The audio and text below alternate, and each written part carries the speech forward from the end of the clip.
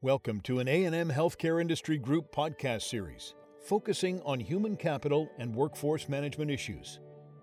In part 2 of our series on the impact of the current nursing shortage on U.S. healthcare organizations, our experts discuss where to go from here, retention strategies, and the next generation of nurses. The pandemic, as helping us re-examine our lives, has placed a higher emphasis on mission and values. I hear that from our teams a lot. So in addition to what you say, total rewards, I think nurses are more thinking globally about total rewards than they did before. Not just compensation, but the value that your organization is bringing to their package, whether that's tuition reimbursement, loan repayment, and all those sorts of things. Nurses want to see that congruence between mission, vision, and values. Are we who we say we are, and are we doing what we said that we're going to do? So this whole concept of belonging, appreciation, and caring is something different than I've seen before. Hello, and welcome back. This is Bianca Briola from Alvarez & Marcel, and I'm joined again by 3 wonderful guests, Vicki Orto, Angeline Peters-Lewis, and Nicole Kirkenbush. We have 3 nursing executives here sharing their insights on the nursing shortage that we're experiencing nationwide. And if you haven't had an opportunity to listen to the first session, please take a moment and listen to all of their fantastic insights specific to their regional challenges and their specific organizations. Now join us in our second conversation.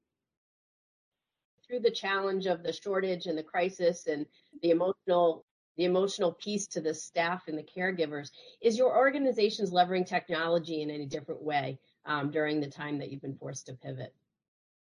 There certainly are nurses out there that I think want to stay in this profession but can't stay at the bedside. And so how do we provide them opportunities? I think virtual nursing is a great one. I would say, too, that we are actually really, I think we are very blessed to have an amazing CIO and CMIO who's a physician, and she and I are incredible partners, which is amazing for us. But we are going down the path of really exploring automation of various processes.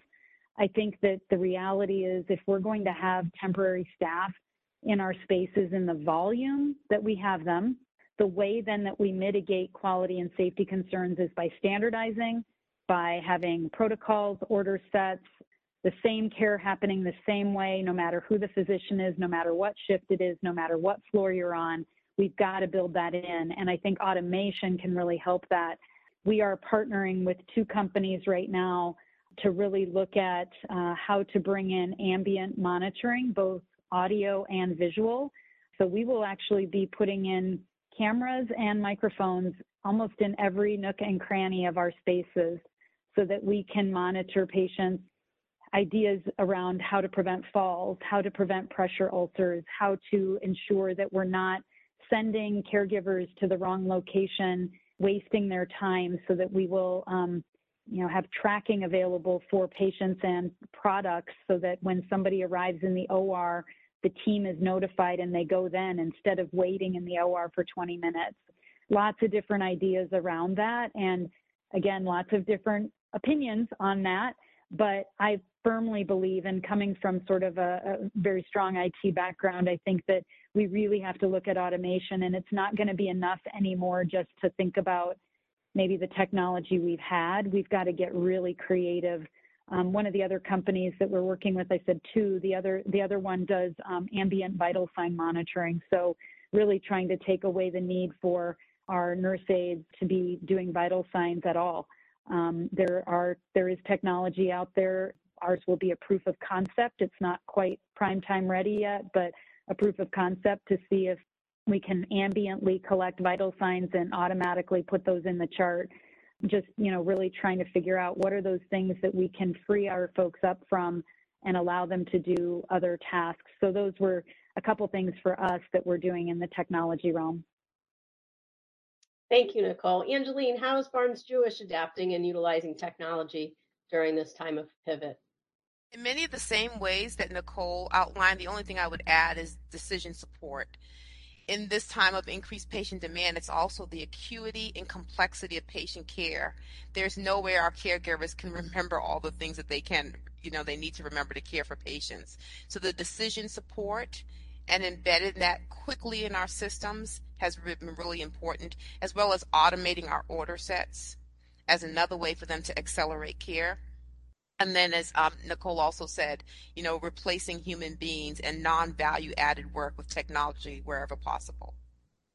Thank you. Vicki, how is that working in your areas, or is it similar strategy? So it's very similar to what we just heard. The one thing I would add is today we have in our clinics, we have some manual charging going on. And we worked on some areas automating it. Some areas had not automated it. So now, of course, we need everybody, all hands on deck, to be taking care of patients. Nobody needs to be doing charges if it can be automated. So we got permission. We got agreement from everyone that we're going to turn the switch and automate the charging system in some of our outpatient clinics.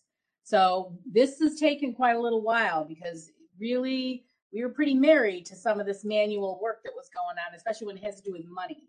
So it's not just the nursing aspect of it. We need to look at all people that, support our teams and automate their work too. Thank you all. As we transition, I'd like to talk a little bit and focus on the pipeline of nursing. And Diane, as we're out and about all over the country, I love to hear from your perspective on the retention strategies and what we're hearing from the nursing staff about why they're leaving and what will it take for them to stay, and how much of that voice of the nurse are we really capturing to help strategize the retention component. Diane, do you want to speak to what you're seeing across the country? And then perhaps Angeline, you can follow after that. I think the retention component has dramatically changed. We used to do these career ladders, and we used to do, all these different things. So you can become a preceptor, and we're going to give you 50 cents an hour and make you feel good. What I'm seeing is that we get a lot of new grads in our system, and then if we don't offer them what they want, they leave. If we don't look at, especially nurses that want to go into nurse management, and how do we mentor them with that skill set, it's really, really hard when you have a huge workforce. And that's why we have to train our mid-managers and our nurse execs to kind of have that kind of plan for each one. What I'm starting to see on nursing evaluations is that career map. And we know sometimes we can't always match, what they want and what we need, but a lot of times we can. Many nurses now, they come into nursing and they want to do something bigger and better. And if they don't feel part of that in your organization, they will start to seek other work. So I just wondered if you ladies, maybe starting with Angeline, who is, because I've worked with her, who's one of the most professional executives of nursing that made nurses feel like they could do anything.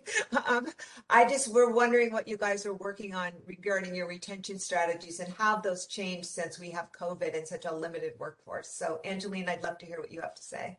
We're right. Nurses can change the world, right? So we can't want to lose that. I think everything you said, Diane, and would love to know what my colleagues think, the pandemic, as helping us re-examine our lives, has placed a higher emphasis on mission and values. I hear that from our teams a lot. So in addition to what you say, total rewards, I think nurses are more thinking globally about total rewards than they did before, not just compensation, but the value that your organization is bringing to their package, whether that's tuition reimbursement, loan repayment, and all those sorts of things. I think understanding how the organization, if there is a conflict between the organization's values and what we say, I think that's another reason nurses want to see that congruence between mission, vision, and values. Are we who we say we are, and are we doing what we said that we're going to do? The other piece is, like you said, growth and development opportunities, and then knowing that the organization cares about them. So this whole concept of belonging, appreciation, and caring is something different than I've seen before. And then the new generation, we have had this new generation entering our workforce, and they want to know that we're contemporary and that we're evolving with the times in terms of technology and all the things that we need to support them in their practice. So lots of good change. The pandemic has brought a lot of challenges for us, but lots of opportunities for innovation and making it better for our teams as well. Nicole, would you like to add from your perspective on your pipeline of nurses, what you're hearing from them, and how maybe you're... Yes, I would echo everything that you both have said. I would add maybe that I think that the idea on how to grow them into whatever vision they have for their future is really important. It also costs money. And one of the challenges I'm worried about, we're right now in our budgeting process for next fiscal year. We run a July to June. I'm going to be fighting our finance folks because they're going to say your labor costs are too high, you have to cut. And the only thing to cut becomes dollars that I have budgeted for recognition and for continuing education. And so I've already sort of started to talk with our CFO about, and depending on when he hears this podcast, he might be like, oh, really? But I've already this morning talked to him and said, you know, those are things we've got to keep, we've got to protect, because if we don't have that available, I am hearing it from our nurses. I haven't been to a continuing education conference in 4 or 5 years. Prior to my being in this role, there was no money in our nursing budgets for continuing education. And I've really fought to get it there. And I see when we send somebody to a conference and they come back and they're energized, because that's what keeps people in your organization, is when they feel ownership. And you can't do that when you don't support their dreams, their vision. And so I absolutely agree on that point. Our nurses coming out of school today actually probably need a year-long orientation instead of a 6-month orientation. They're not getting the hands-on experience because of COVID that they would have gotten 3 years ago. I think, Angeline, you mentioned the acuity is higher. Our case mix index is highest. Every month we hit a new record. We haven't come back down at all on our case mix index. And in our clinics, the patients are sicker as well. So nurses are having to deal with more complexity, more rules, more all the COVID rules added on, which change every 3 minutes. And so I really think they're also asking us to support them in their transition to practice. And they want time with preceptors. They want time to get comfortable, time to figure out how to do time management. And they're not getting as much of that in school as I think I did. And there aren't those simple patients anymore. There are no simple patients to say, hey, you're the new grad, I'm going to give you this light patient over here today. No, it's the complex patients that we're expecting them to take care of immediately. So we're looking at things like we have a very robust and successful nurse extern program during the summer. We're looking at expanding that so that people who start with us as an extern in the summer then can continue with us as an extern throughout the rest of their 6 months or 12 months of school. That will help to sort of extend that orientation period. We're relooking our orientations and rebuilding them. And so I would just add that I think they all want to feel supported. They want to feel like, I hear often they'll say to me, I want to know someone's got my back. And Right. if they haven't been able to integrate into a team that they feel and can grow that support with, I think that really causes them to maybe look elsewhere too. That's the reality. So what do we do so we can operate in that reality and still make us, we call it a great place to work. We want to be the employer of choice here in the Black Hills. So how do we do that? And Nicole, I totally agree with you. I think we need to look at each individual nurse and when they're ready to move on. And we all grew up with, you had to be a new grad for a year before, and you had to work in medicine. Yes. But then I'm looking at a nurse that was a surge tech for 14 years who went and got their RN and being told they have to wait a year to work in peri-op. Right, And right. so these tailored, and a lot of times we get nurses that have come from other fields that have really strong leadership and organizational dynamic skills.